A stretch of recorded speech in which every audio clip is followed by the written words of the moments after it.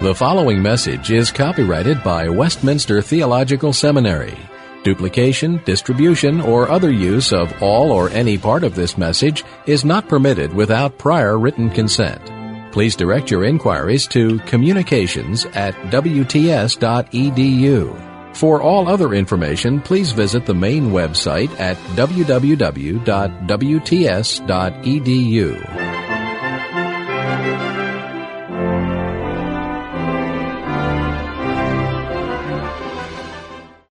I mentioned last time that the overall presentation of preaching with respect to biblical theology is given in the book that I wrote, Preaching in Biblical Theology.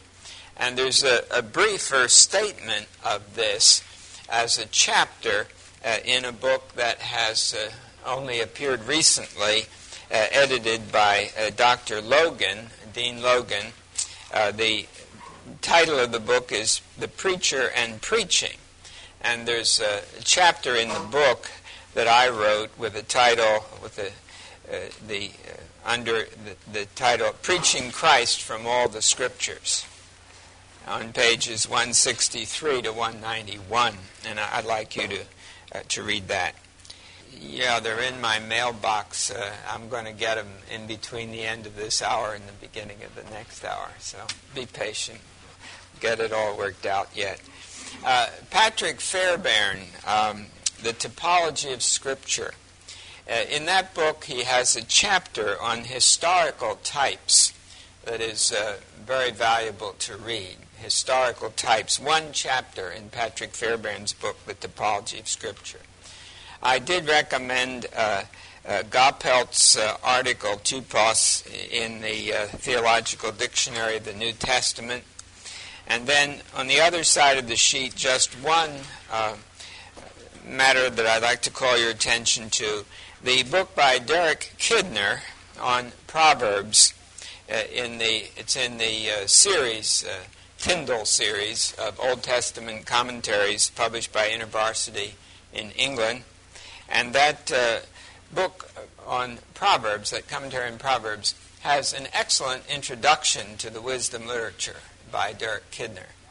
And I would highly recommend that you read that. I'm not talking about the wisdom literature today. We'll get to that tomorrow.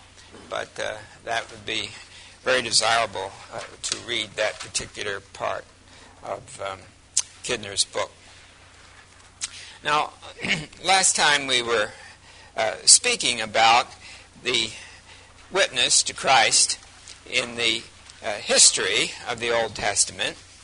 And now I would like to summarize some of the Christological principles in redemptive history.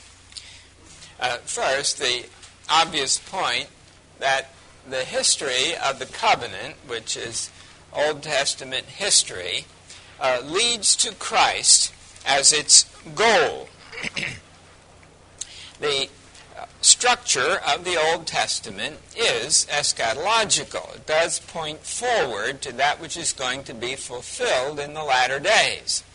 And if we are to understand the message of the Old Testament, we have to understand its prospective reference, the way it's pointing forward. So the covenant history of all the Scriptures is pointing forward to the fulfillment in Jesus Christ. You remember when I mentioned yesterday that in Deuteronomy 30 we have the record of how the blessings of God will be poured out, then how the judgments of God will be poured out, then after the blessing and the judgment, the great restoration of the latter days. And the prophets who write in the Old Testament, and remember, the books of history, as we usually speak of it in the Old Testament, are prophetic books. They are written by prophets. And the thrust of those prophetic histories is to show the faithfulness or the unfaithfulness of the people of God to the covenant that God had established with them. You know, when you read through 1st and 2nd Samuel, 1st and 2nd Kings, the same thing with Chronicles. It becomes evident that what you're being given is not a full political history, It's certainly not a full military history. It's certainly not a series of more or less connected biographies. But what you have in the Old Testament is a history of the covenant, a history of the dealings between God and his people. And we're being told when the people are being faithful and when they're being unfaithful. So the whole thrust of the history is a history of the covenant, and therefore pointing forward to the final blessings of the covenant. The promise that God says, I will be your God and you will be my people. This is the great promise that's going to be fulfilled in the latter days. And as the Old Testament moves forward, it becomes more and more evident that that fulfillment will be found in the coming of God himself and in the coming of the Messiah.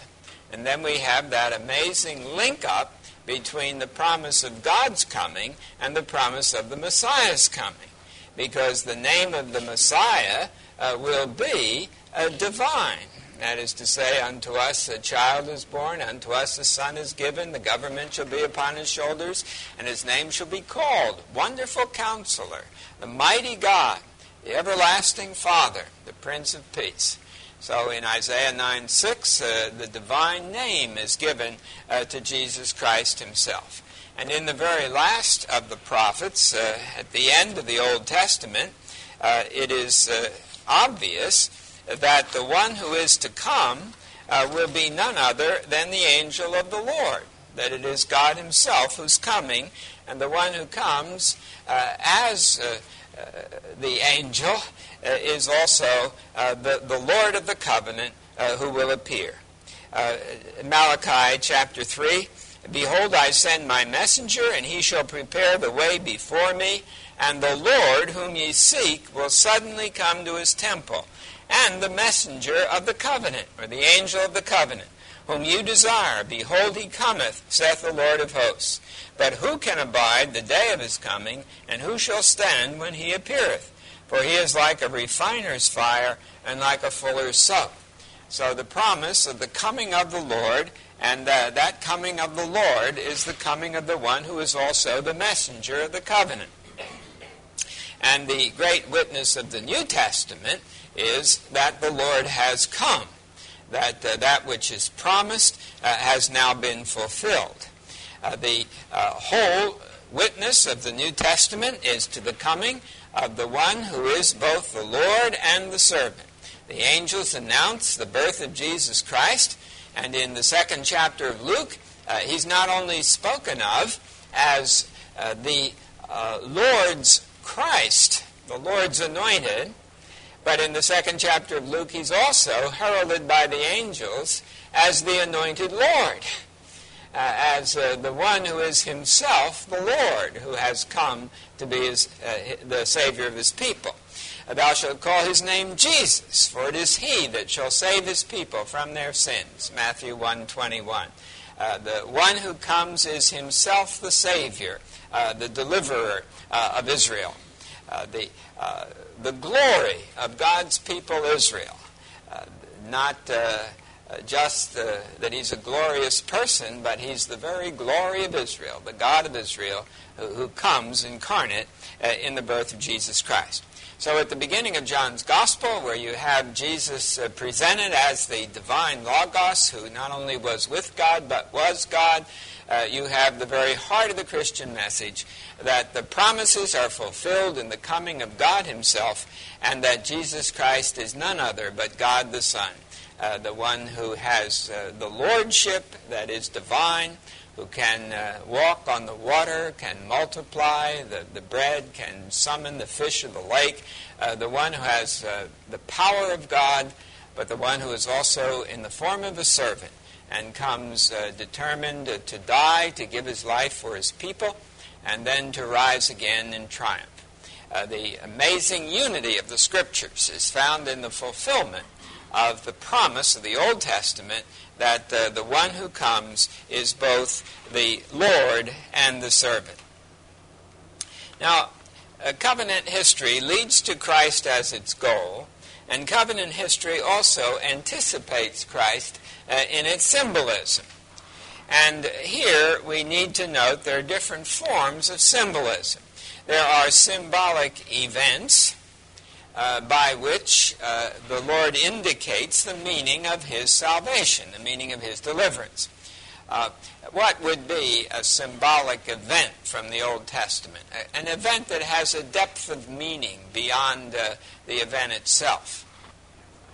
The Exodus, certainly excellent answer. The Exodus is one of the outstanding events of the Old Testament. But when you see the way the Exodus is reflected on in the Psalms, when you see how the Exodus is referred to in the prophets, for example, in Isaiah 40, where you have the picture of God marching through the desert again, as once he did long ago, you see that the Exodus is seen as having a significance that goes beyond itself. It's not simply that people were brought out of slavery. It's the fact that God revealed himself to be the Savior, the deliverer of his people Israel. Stand still and see the salvation of God, the deliverance of God. And they stand still and they see it as the sea opens up. And so you see, the emphasis is not on what God brought the people out of. The emphasis is on the God who brought them out and how he is revealed to be the Savior and the deliverer of his people. Well, now there are other events that are also symbolical. Think of, tell me a couple of others before I start suggesting some. All right? Yes, Abraham offering up Isaac. There's a good example. Now you see in that passage in Genesis 22, Abraham is being tested with regard to his faith because God asks him to offer up his beloved son. Take your son, your only son, whom you love. He is the beloved. The Greek translation, the Old Testament there, agapetos, which is the term that's applied to Jesus Christ in the New Testament. The beloved son of Abraham. Now, as you read that passage, you see, yes, Abraham's faith is being tested. Is Abraham willing to give up that which is dearest to him? And he is. He's ready to obey the word of the Lord, and he goes up the Mount Moriah and is ready to plunge the knife into the breast of his son at the word of God. So Abraham passes the test. But you see, the passage in its construction does not focus only on the faith of Abraham. It focuses also, and even centrally, on the work of God. Because what is the name of that place given by Abraham? Well, Jehovah-Jireh. That is to say, the Lord will see. Or as it can be translated, the Lord will see to it. He is the God who sees to it. And the saying, as it is said, in the mount of the Lord, it shall be seen. That is, in the mount of the Lord, it will be revealed. And of course, there the emphasis is on the fact that God provides a ram caught in the thicket that is to be the substitute for Isaac, so that Abraham does not have to slay Isaac, but rather to slay the ram caught in the thicket. Well, you see, when the emphasis is not on the triumph of Abraham's faith so much as on the provision that God makes, then you see that the passage has a deep symbolic significance. It's not just, Soren Kierkegaard sadly misunderstood that whole passage. He saw it as what he called the teleological suspension of the ethical. That is to say that Abraham was being commanded to commit murder, that Abraham was being commanded to disobey the commandment of God, to do something that was a sin of the worst sort, really, to murder his own son. But you see, to look at it that way is to misunderstand the structure of the narrative. because what we're being told is that God has the right to require sacrifice, that Isaac, the beloved son, is one whose life is already forfeit. He is a sinner. That Abraham is one who ought to be offering a supreme sacrifice for sin, and the blood of bulls and goats can't take it away, and it must be the seed of the promise somehow through whom the atonement will come. So it must be the seed of the promise that will be offered for sin. And yet Isaac, of course, is not himself free of sin, and therefore there is a substitute for him. There is the ram that God provides. But surely the point of the passage is not simply to show the faith of Abraham, but it is to show, if you please, the cost of redemption. The fact that it costs everything. Abraham has to be willing to give up his only son. But on the other hand, it can be said that it costs nothing. That is to say, God provides it. Jehovah Jireh. It was God who provided Isaac in the first place by a miraculous birth, and now it's God who provides the substitute for Isaac in the ram caught in the thicket. Now, you see, when the Apostle Paul later says that the Lord has shown his love to us in the sacrifice of his Son, when he speaks of the sacrifice of the beloved, when he says, if God spared not his only Son, but delivered him freely, delivered him up for us all, how shall he not with him also freely give us all things? You see, when Paul writes that way, it's clear that he has the sacrifice of Isaac in view. Abraham did not spare his own son, but delivered him up, and so God did not spare his own son, but delivered him up. And if we preach Genesis 22 only from the perspective of the testing of Abraham's faith, then we fail to see what the faith is in. The faith is in the promise of God. And the author of Hebrews points us a better way when he tells us that Abraham believed, and believed that God would, if necessary, raise Isaac from the dead by a resurrection. You see, Abraham believed that Isaac had to be the child of the promise and that he couldn't be destroyed. And yet God said to offer him as the sacrifice. And so, you know that pathetic passage as Abraham's taking Isaac up the mountain, you know, and Isaac says, here's the wood and here's the fire for the sacrifice, but where's the lamb for the sacrifice? And you can just see how that would tear at Abraham's heart. Where is the lamb indeed, his own son? And you know, he says, God will see to it. God will see to a lamb for the sacrifice, my son. Jehovah Jireh, the Lord will provide. And the author of Hebrews causes us to recognize that in saying that, Abraham is confident that they're going to come back down the mountain again. Remember, he tells the servants, wait here and we will come back to you, and uses the plural. And the author of Hebrews sees a deep significance in that Abraham was assured that somehow or other, even if by resurrection, they would come back down the mountain together. Well, you see what I'm emphasizing, that we wouldn't do justice to the structure of Genesis 22 if we ignore the objective significance of it. Not just the subjective in the faith of Abraham, but the objective in the playing out in history of this tremendous scene in which the beloved Son is offered up. And what Abraham didn't have to do, God did. And then that's why Paul says, if the Lord God so loved us that he gave his only Son for us, then how shall he not with him freely give us all things? Well, you can go through the events of the wilderness wandering, and again and again and again and again, you see symbolic depth to them. Moses lifts up the serpent in the wilderness, and Jesus says, as Moses lifted up the serpent in the wilderness, even so must the Son of Man be lifted up. Yes, right. Well, I think he's, guess it'd really be well if we read that chapter and then discussed it. As you say, I think he wants to hold to the integrity of the passage, you see. He doesn't want to import into the passage something that it doesn't say, and he wants to stress the integrity of the covenantal structure of the Old Testament, which I think is fine. But you see, there's been a long tradition of leaning against a symbolical interpretation of things for fear that we'll be importing something that isn't in the text of the Bible.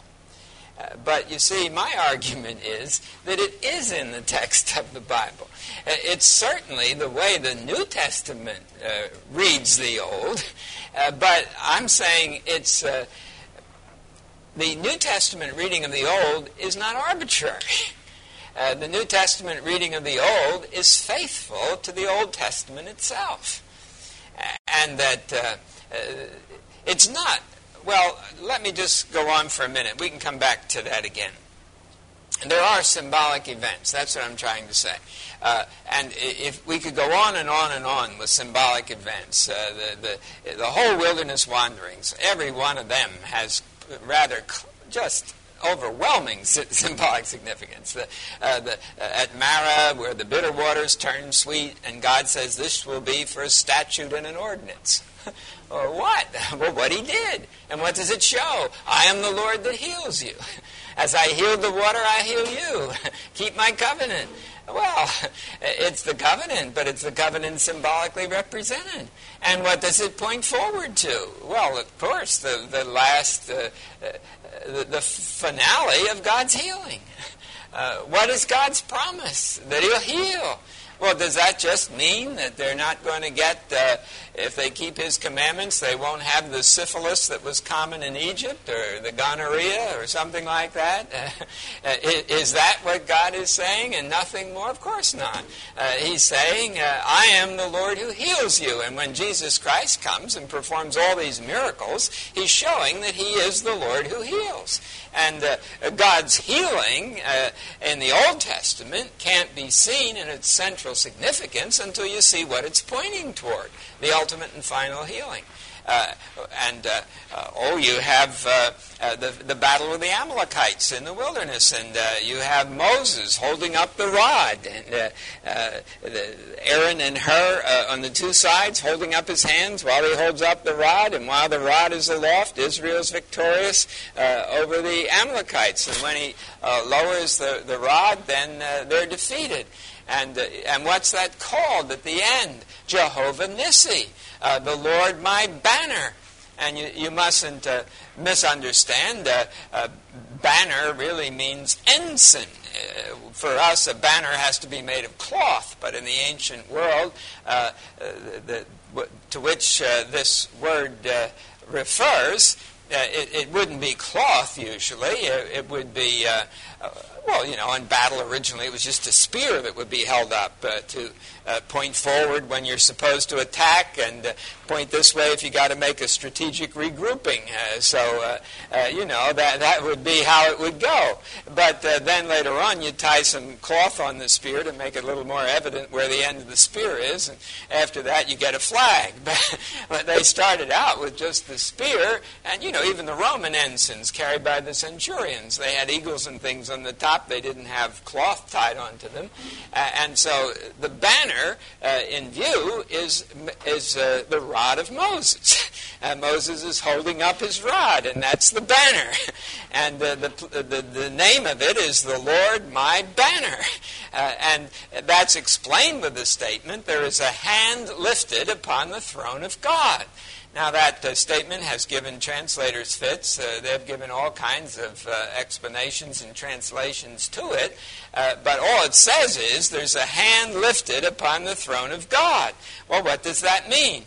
Well, Moses' hand was lifted all day holding up his rod, and now we're told there's a hand lifted on the throne of God. Now, some take it that that's God raising his hand in an oath. Well, maybe, but it seems more evident that it's just God saying, the Lord's my banner, the Lord's holding up his rod, there's a hand lifted on the throne of God that is the source of the victory. So, all right, obviously, well, you can say, all right, that's just a symbolic detail given to the event. But why is the event recorded? For the sake of the symbolic meaning, isn't it? The Lord my banner. What's the burden of that account? Is the burden of the account that Israel won a battle? Or is the burden of the account that God is revealed as the banner of Israel, the one who gives them the victory? You see, just because it's about God, it's about his salvation, because it is about the covenant, if you please, therefore it cannot help but be about the heart of the covenant, and therefore about the meaning of the covenant, and therefore about Jesus Christ, in whom all this is revealed. You know, take Christ out of the picture, and what's the significance that there was a skirmish in the wilderness won by Joshua leading some Israelites in battle? Well, you get symbolic events, and yes, sir?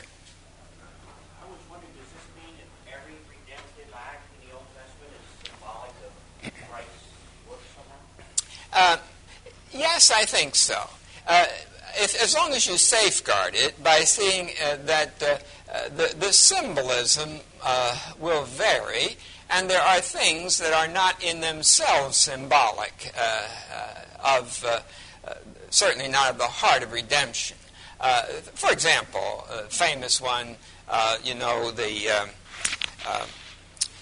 the spies go into Jericho, and Rahab protects them, and then when the city of Jericho is destroyed, she's told to hang a red cord out the window, and that's so that she and her house will be protected when the city is destroyed at God's command.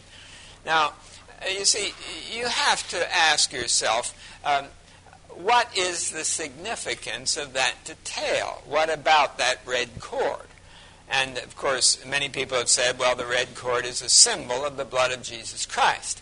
Well, you really have to ask yourself first, is it a symbol in that sense? Is it in any sense part of a sacrificial ritual or something? Now, suppose she'd been told to dip a cord in blood and hang it out the window. See, that'd be a little different, because blood plays a symbolic role through the whole Old Testament. But the red cord out the window just seems to be something that would be visually perceptible so that the Israelites could distinguish her house. It seems to have a very simple function that is not symbolic. So you see, while you say the victory over Jericho, in which the walls fall down, has a reference beyond itself, in that it shows the power of God to deliver immediately and triumphantly, and therefore points forward to the day when, as the prophets say in Ezekiel, for example, every wall shall fall. You know, it harks back to Jericho, but it talks about the ultimate destruction of all the kingdom of darkness. So while there is an overall reference in that great redemptive event, you would still have to beware of arbitrarily assigning symbolic values to things that are not symbolic. I don't know entirely why the red cord. I presume it was before the days of red light districts, and there's no connection there. But considering that Rahab was a member of the oldest profession and all that, you see, the red cord doesn't do anything more than distinguish the place. It's not meant to be a symbol, which we'll get to again in a minute. Symbolic events, prophetic symbolism. We don't have any problem with this, do we? Ezekiel sets up that picture of of Jerusalem on a clay tablet, to talk about the siege of the city. The false prophets make horns and say that this is the way Israel's going to prevail, and the true prophet's told to smash it up. It's not going to happen. There are various things that prophets are called to do. Jeremiah had to do some pretty embarrassing things involving his underwear and stuff like that. And why are prophets told to do these things? Well, it's because they're acting out in a symbolic way the significance of what the work is that God is going to do. I don't think that's a problem. I think we'd all agree that there are prophetic symbols. Then ceremonial symbolism. This, again, is evidently symbolic, isn't it? The whole point of the sacrificial system is symbolism. The death of a bull or a goat has no religious significance in and of itself. It's significant only in terms of symbol. And the same thing for the tabernacle, the appointments of the tabernacle all have symbolic significance. Even the fruit, the knops and the flowers on the golden lampstand, or the embroidery on the veil that separated the Holy of Holies from the holy place. These things, for example, which picture again the fruitfulness of the Garden of Eden and of paradise. They're a way of indicating that as God dwelt by the gate of the garden, so now he dwells in his house among Israel. So there's symbolism all through the ceremonial system. There's also the symbolism that I would call official symbolism, by which I mean, that's an awkward word, but I can't get a better one. I mean the symbolism of office. You see, what David does is particularly significant because he is the Lord's anointed. And the very fact that he's marked out as the Lord's anointed gives him a special function in the history of redemption. Remember how David treated Saul with such great respect. He didn't treat him as a personal enemy who could be met in combat and destroyed. He treated him as one against whom he could not lift up a weapon because Saul was the Lord's anointed. And in that respect, David shows that he sees Saul not just as a man with wicked purposes and designs against him, but he sees Saul as one who is anointed of the Lord, marked out. Now, we'll come to this again in a moment when I talk about the Psalms, because David writes the Psalms in his capacity as the Lord's anointed. And therefore, when he speaks as a representative of the people of God because of his position. And, of course, what's true of the king is also true of the priest, who is a representative of the people of God as he prays. It's also true of the prophet, who is marked out as the one who bears God's word to the people. And so these men who have particular roles to fulfill are marked out by those roles. Now, the broadest role in the Old Testament grows right out of the covenantal structure. That is to say, the role of the servant. God is Lord, and his people are his servants. And there is, in particular in the Psalms, the role of the suffering servant. And, of course, in the songs of the suffering servant in the prophecy of Isaiah. The servant of God, the one who suffers for his name's sake. And as the suffering servant of the Lord, he takes on a particular significance, a significance with which others can identify because of the particular calling that he bears. Now, that leads us, covenant history leads to Christ as its goal. Covenant history anticipates Christ in its symbolism. And then I'd like to point out that covenant history reveals Christ in his salvation. Covenant history reveals Christ in his salvation. Now, it does so in the direct epiphanies, that is, the appearances.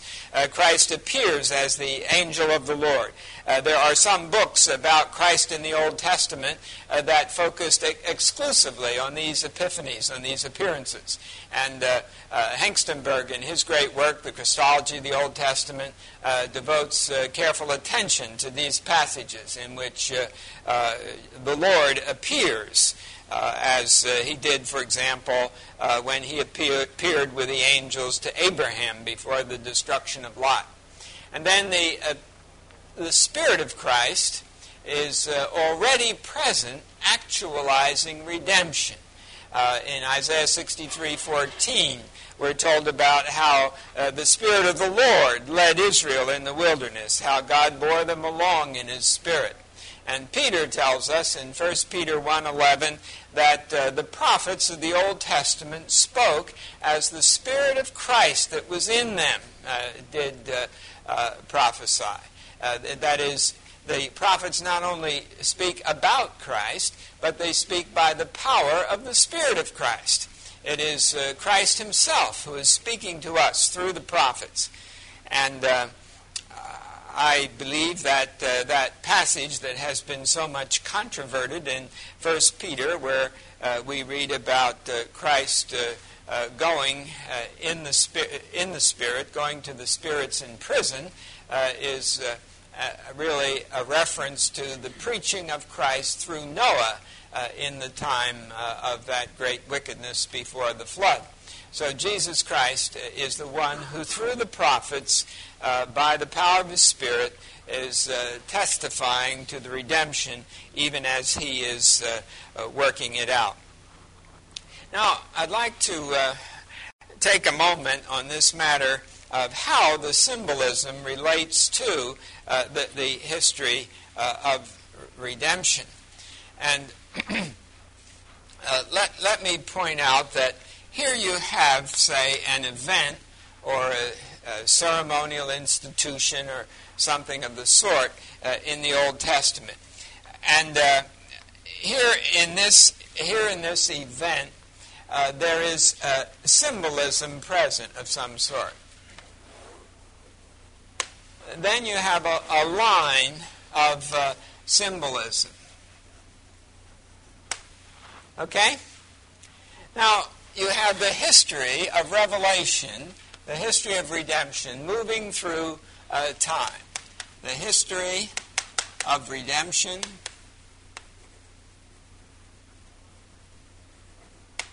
and the Lord reveals to us the meaning of it in the history of Revelation.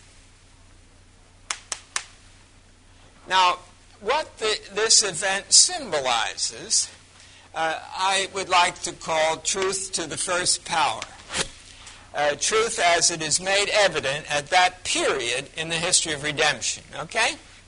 Then, as this history of Revelation goes on, that truth becomes more and more elaborated progressively with the unfolding of God's revelation.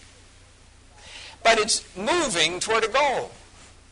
And the goal is the fullness of truth in Jesus Christ, which I would call truth to the nth power. All right?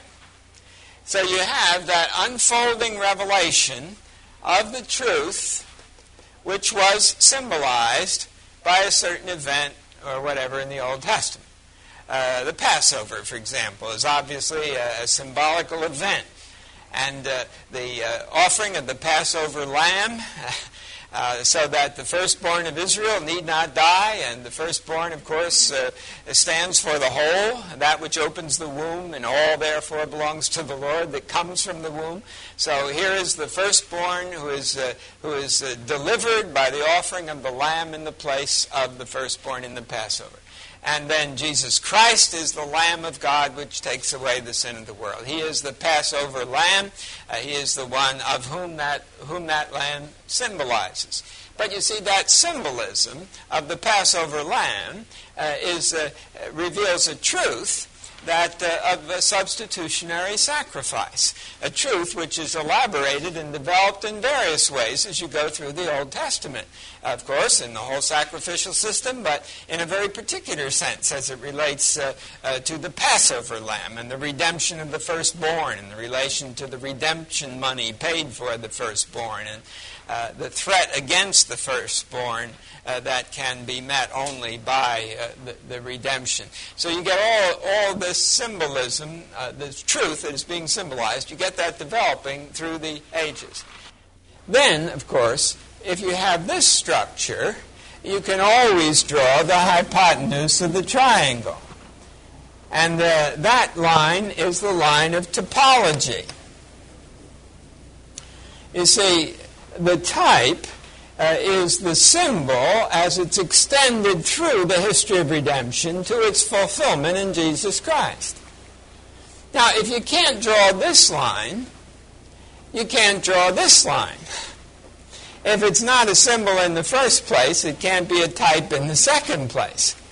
Therefore, Gerhardus Voss says in his book on the biblical theology, the Old Testament, he says that the door of topology is at the farther end of the house of symbolism, which is a kind of Victorian way of saying you got to have a symbol before you have a type.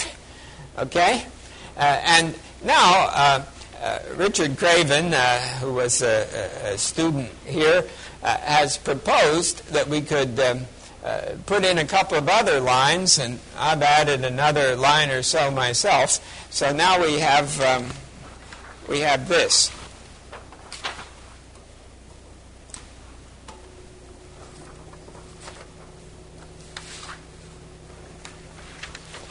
And just so there may be some, I know many students now have engineering backgrounds, but a few of you have been handicapped with the kind of liberal arts training that we recommend for, we have foolishly recommended for many years. So now I have, since you may not be able to sketch this out readily without a T-square, I'm distributing these, so just pass them around. That's good. All right. Now,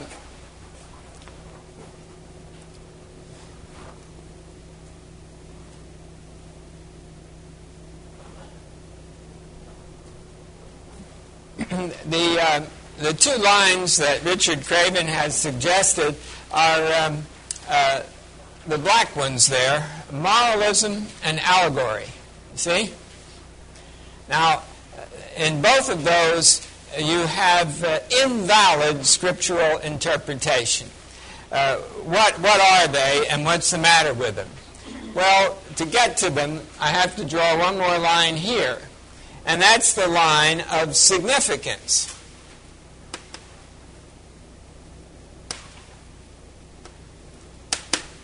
You see, as we present the Word of God to people, as we preach, as we teach, what we're doing is showing the significance of the truth as that's revealed in Jesus Christ.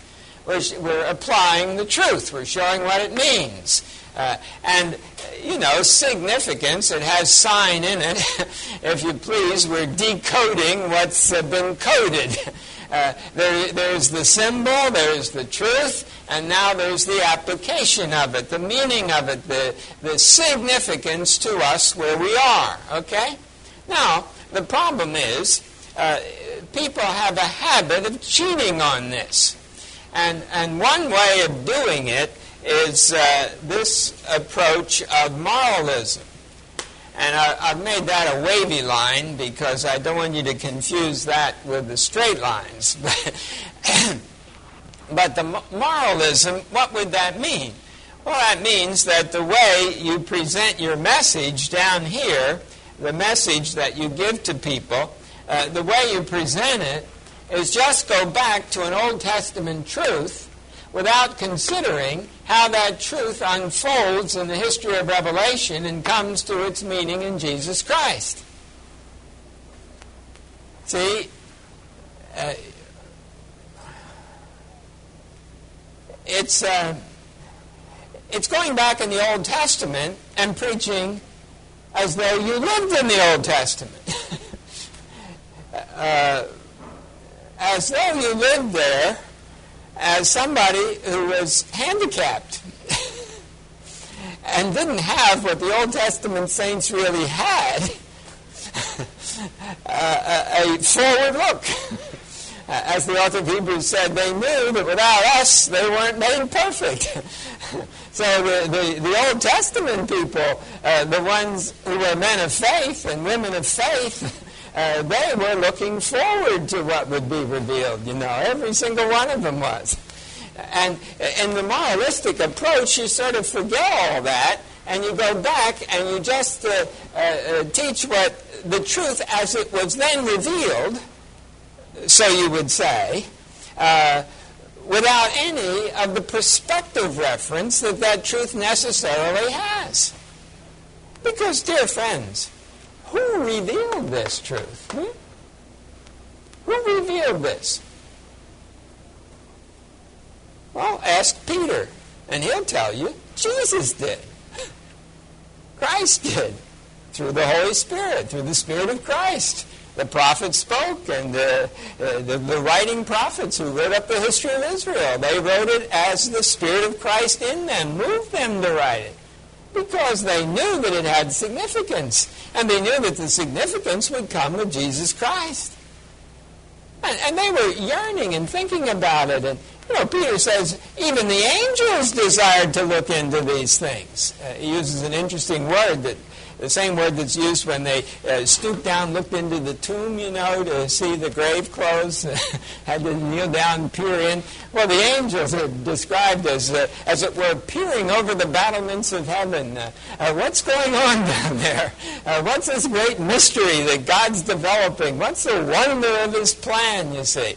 And my friends, please remember, the living God, God the Son, who's with the Father from all eternity, when He reveals a truth to Abraham back here, He reveals it to the one who is already being drawn to look forward, but He reveals it as the one who's going to come and fulfill all this.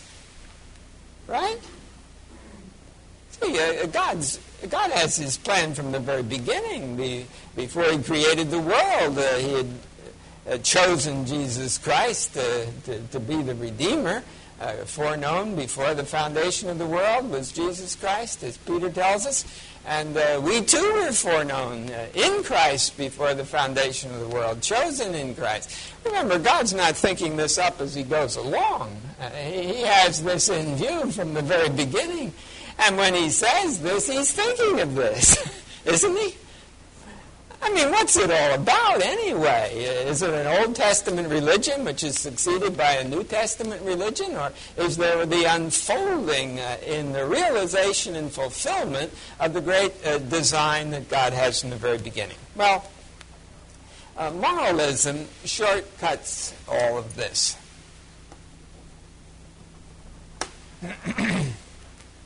And I'm afraid there's a lot of moralistic preaching and teaching that goes on. As I said yesterday, there's a great deal in the whole Sunday school literature of the church that has been completely moralistic. Be brave the way David was. Be strong the way Samson was. Well, Samson... They're great stories, Samson, right? But in a certain sense, they're not too edifying, are they? I mean, this joker, he's the kind of guy who'd be reading Playboy magazine, isn't he? I mean, what type of fellow was Samson? I mean, he liked women, he liked jokes, sure, he did amazing things. He picks up the gates of Gaza and carries them across country and puts them on top of a hill. But what got him into that? He was spending a night with a harlot in Gaza, right?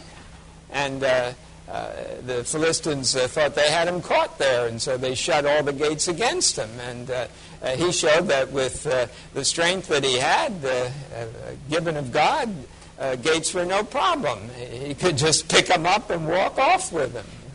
Well, now, if you're going to tell kids this as a Sunday school story, would you please explain how the moral comes in? Well, you can say he's a counterexample. He shouldn't have spent the night with a harlot. See? Okay. Well, then, Why did the Lord let him carry the gates away? Why didn't God judge him for his sin instead of letting him come out a triumphant figure in this? It doesn't fit, does it? He goes down to seek a Philistine wife, and a lion meets him in the way. You'd say, well, maybe the Lord sent the lion to suggest to him that he wasn't about to do a very good thing. And so what does he do? He tears the lion limb from limb. And, he comes back that way again to visit his wife, and he finds out that there's honey in the carcass of the lion and so on, and he eats that honey, and then that gives him a good idea for a riddle, and he talks to the Philistines about the riddle. I got a real wisecrack for you. See if you can get this one. I bet you can't. We'll put a wager on it. Well, you put on it. What's the stakes? This Samson is not an excessively pious individual, any way you can look at it. So what's he doing in Scripture anyway? How did he ever get there? And he loses the bet because they work through his wife and find out what's going on, and even then he has a wisecrack. If you hadn't plowed with my heifer, you wouldn't have got the answer to the riddle. But then how does he pay off the riddle? How do you handle that one, He goes out and kills 30 Philistines, collects their wardrobes, and pays off the debt. Now, most of this gets suppressed for Sunday school stories.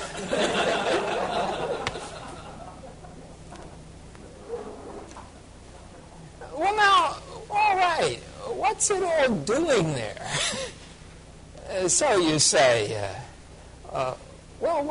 You say, well, it's there because it happened, all right? It's there because Samson was a judge of Israel, and we're getting a record of the judges of Israel. Is that the best reason you can give for it, that we're going to have a record of the judge of Israel? Well, you see, here's Samson. His birth is announced by an angel. All sorts of miracles in connection with his coming. And he has this Nazirite vow that he's separated to the Lord. And, as Milton in his poem, Samson Agonistes, said, what boots it at one gate to make defense against the enemy, and at another to admit him effeminately vanquished? That is, he's saying Samson was pretty good in abstaining from alcoholic beverages, but he wasn't very good in abstaining from other sins, effeminately vanquished by his lust. Well, how about that now? How do you understand all of that? Well, put it in the structure of the history of redemption. And what are we being shown? Well, we're being shown that God is the deliverer of his people, right? And that when they are oppressed by the enemy, and when they cry out to God for deliverance, God acts to deliver them. And how does he deliver them? By raising up judges, by raising up deliverers, by raising up warriors who can free them from the oppression of the enemy. And what's the point in Samson? Well, the point in Samson is God is showing that he, the Lord, is the deliverer, that the people aren't delivered by their own strength, but they're delivered by God. And so you find out that when Gideon is raised up as a judge over Israel and he's made to be a deliverer, that even though the Israelites are far outnumbered by the host of the Midianites that have come in like a swarm of locusts to strip the land of all its harvest and reduce Israel to starvation and penury, that even though there's so few Israelites to fight all these Midianites, nevertheless, God says they're too many. And he tells Gideon he's got to send them home. And only 300 are chosen of God to fight against this great host of the Midianites. And you say 300 men is ridiculous. 300 men won't do for an officer corps to fight that many Midianites. How are you going to win with 300? But of course, God says don't be afraid, Gideon. With the 300 men, I'll give you the victory. And, of course, there's some strategy involved with the pitchers and the smoking torches, and the ram's horns to blow on, and they get all around the camp of the Midianites and smash the pitchers and blow on the horn and wave the smoking torch so it bursts into flame. And then they all cry out, "The sword of the Lord and of Gideon." And, of course, God has already prepared it all. He's already put fear into the heart of the Midianites. And, that little incident where Gideon gets some encouragement by creeping up and hearing what's going on in the Midianite tents. Well, you got to read the story again if you've forgotten it. But anyway, here's this great victory. 300 men, marvelous victory. What's it saying? God gives the victory. Isn't that what it's saying? And he doesn't need more than 300. He doesn't need a big army. 300 will do it. All right, what's he showing them now with Samson? He doesn't need 300. One's enough. One man. Samson is raised up, you see, as a mighty man, a Gabor, as a man of battle, a hero, an invincible warrior. And that one man, in the power of the Spirit of God, is invincible. Nobody can beat him. He can overcome anything in the power of the Spirit. Just one. And that's why he's marked out. That's why he's separated. One man separated to God. One man. You see, this is outward. This is external. This is symbolical. His Nazirite vow is outward symbolism. He is set apart to God. The emphasis, you see, isn't on it's not temperance lessons that he didn't involve himself in drink. The point is, he's set apart in every respect. His hair grows, he doesn't drink, he's not a normal individual. He's set apart from everybody else because he's chosen of God to be filled with the Spirit, to be the single soul warrior deliverer. And then, you see, in his own behavior, he's unfaithful to his calling. That's very, very plain. It's plain that he's not behaving in the way that he should. It's plain that he's not using the gifts of God as he should. That's obvious.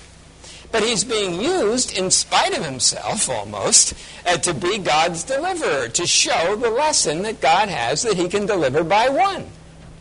And so that incident where he gets caught in Gaza and picks up the gate and carries it off, you see, his behavior isn't commended. He had no business spending a night with a harlot there.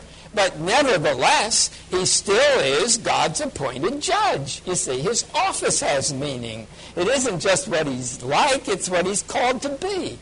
And because he still has the Spirit of God, he can't be shut up. The gates can't hold him. There's no gate that can hold the warrior of God filled with the Holy Spirit. He will prevail. And that's why he goes through his life, you know. The Philistines come and demand retribution after one of his Till Ogenspiegel type deals with them. And the Israelites say, well, we got to hand you over. We can't fight all these Philistines. And so his own people hand him over to the enemy. And they bind him, they tie him up and hand him over to the Gentiles. To be killed. They're betraying their own champion, and it's his own people that are doing it. And he said he lets them tie him up, you see, and he lets them hand them over to the enemy. And they say, just promise us one thing, that you won't fight against us. You see, he's not going to fight against his own people, of course. And they tie him up, they hand him over to the enemy. And what happens? Well, you know, he breaks the ropes, and he picks up the only thing available, which happens to be the jawbone of an ass, and that's not as ridiculous as it looks. You look back in the archaeology of ancient Canaan, and you see that the ancient swords had remarkable shape, not If you don't know which end of the jawbone he laid hold on, I can tell you. It's this end, and it's the teeth part, that half of the jawbone, because that's what the old swords used to look like. Well, that's a little bit beside the point, but, but he picked it up, and then he fought with that weapon, you see. And he killed 1,000 men and wrought a great victory. And what did he do as he finished? He made a witticism, one of the most outrageous puns in the whole Old Testament, where he says what he has done. Because it just so happens that the word for ass and the word for heap sounds exactly the same. It's the same word, basically, which can mean ass or heap, pile, you know. And so he says, with the jawbone of an ass have I heaped heaps. But you look at that in Hebrew, and it's just the same word 3 times, you see, with the jawbone of a heap, heaps. but what he's, it's a great pun. It's a magnificent pun. But after he rolls that one off, then all of a sudden he's about ready to die, you know, because he's so exhausted and dehydrated, and don't think that's any little joke. Many people have died in Israel of dehydration without even the exertion of a battle, not to say fighting 1,000 men. And so he's really ready to die of dehydration. And at that point, he cries out to the Lord, and the Lord opens a spring, and he drinks of the spring, and he's saved and redeemed. Well, come on now. What's all this telling us? Isn't it showing us the power that God has to deliver? And the spring in Lehi, and the spring of him that calls, and another pun, it's a partridge, and also, the partridge is the calling bird, and this is the spring of the partridge, but this is the spring of the one who calls to God, of Samson, who calls out to God and cries out to God to be his deliverer. Well, all of that is given to us in order to show us that God is able to deliver, and that he will do it, and he does it through Samson.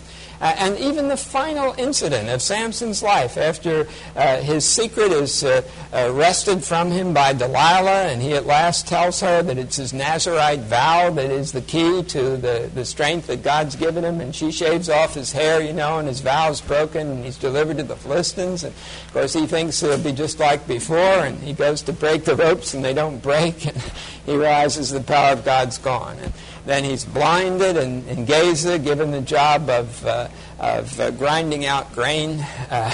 Not the usual picture that he's pushing around the great beam as though he were a donkey, because don't forget his strength is gone. But he's given the humblest sort of job that would usually be the job of a woman slave in that economy and in those days. And so he's being put down and ignored and despised and laughed at. And then they're going to have a great festival to celebrate the great triumph of Dagon, their God. And of course, Samson, get him out, let him play the fool before us. He was a great joker. Let's make a great joke of him and bring him out.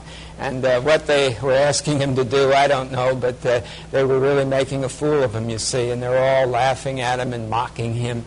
And then he gets the young fellow that's leading him to put him where he can rest his hands on the 2 great pillars that held up the whole structure, with all the Philistines in the gallery above and all the thousands gathered below. And the way the architecture was built in those days, the columns would be great columns of wood, tree trunks essentially, but they would rest in stone bases, hollowed out stone bases. So he gets in between the 2 great columns resting on these hollowed out stone bases. And then he prays. And even then, there's a bit of a wisecrack in it. He says, Lord, let me be avenged for one of my 2 eyes. And most of the translators can't take it, and they change it around one way or the other. But that's what he said. Let me be avenged for one of my 2 eyes. And then he has another prayer. Let me die with the Philistines. You see, he knows that through his own sin, he has been blinded. Through his own sin, he's known the power of the Lord to forsake him. He realizes how he has violated and destroyed his own calling. But in his death, he would yet work one last triumph. one last victory against the Philistines. So he pushes out the columns, the house collapses, and he does die in the midst of the Philistines. All right, now, you look at all that. What are you told about Jesus Christ? Well, you see the legitimate basis for understanding. Samson is a judge of Israel, one of a series of judges, and he's the one who shows that God can deliver by a solitary judge, and by a judge who is a mighty man, by a judge who can overcome the enemy, by a judge who is invincible, by a judge who can't be locked in. No gates will hold him, not even the gates of death. Nothing can hold him, this judge of Israel. Nothing can hold him. That's the message that we're being given. Now, all right, here I want to be cautious. I don't want to, plunge in with any possible connection. But don't you think it's significant in the setting of Old Testament history that it's Samson's own people who deliver him over to the Gentiles? Isn't it significant that they bind him up and deliver him? That they're willing to give up their own deliverer in their lack of faith?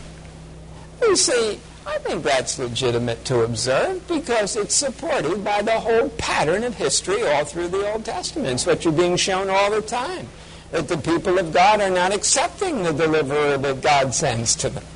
And just as they didn't accept Samson, so in the passage of time they won't accept Jesus Christ. And he too will be bound and handed over to the Gentiles. Jesus himself remarks on that. He does that in Matthew 19, where he says that he's going to be delivered up by his own disciples, delivered up to the chief priests and the Sadducees, and then how they're going to deliver him up to the Gentiles, how the people of God will deliver him up to the Gentiles, just as Samson was once delivered up to the Gentiles. And Samson in his death, we're told, destroyed more than in his life. The great victory of Samson was in his death. And Jesus Christ, on the cross, dies among the Philistines, as it were. But he brings down the very power of Satan in his death, so that God's mighty deliverer at last accomplishes in his death that great victory that God had promised. So there are allusions, aren't there? Now, dear friends,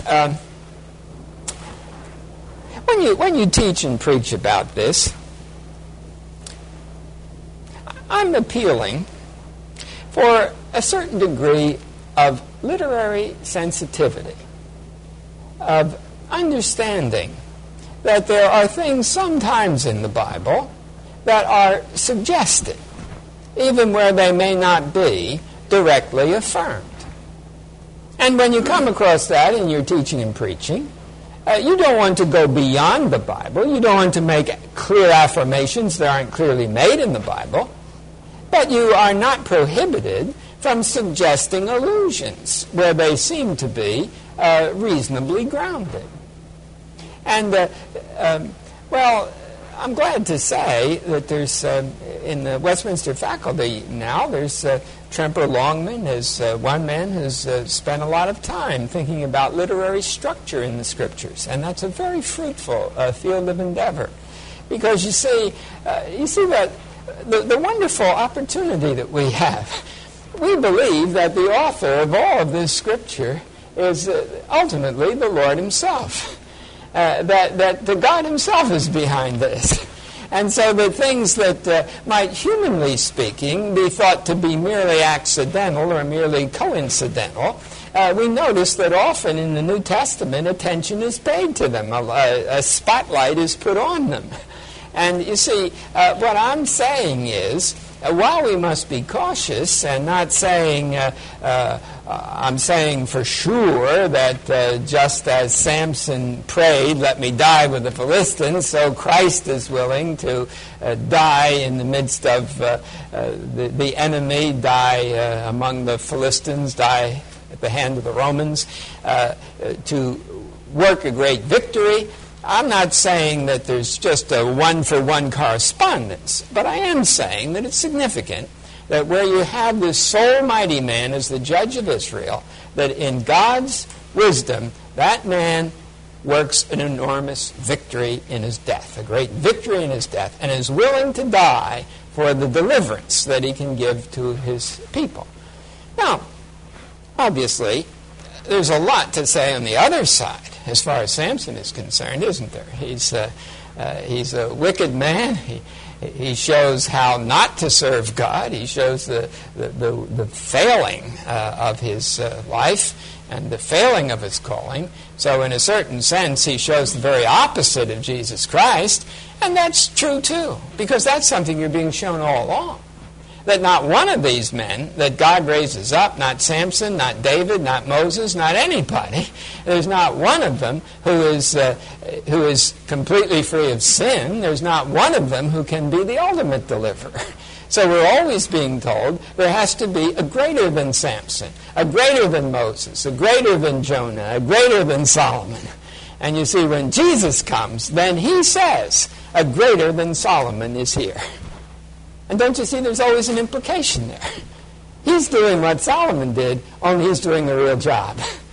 A greater than Solomon, a greater than David, a greater than Samson. A single deliverer, El Gabor, God the mighty man. Jesus Christ is El Gabor. So he is the true Samson. Not one who violates his calling, but the single deliverer who is the redeemer of the people of God. And we're told that Samson judged Israel for 20 years. And in the book of Hebrews, he's put in the list of the mighty men of faith. For all of his failings, for all of his sins, he died in faith. He died trusting in God. He died calling upon the name of the God of Israel to be his Savior.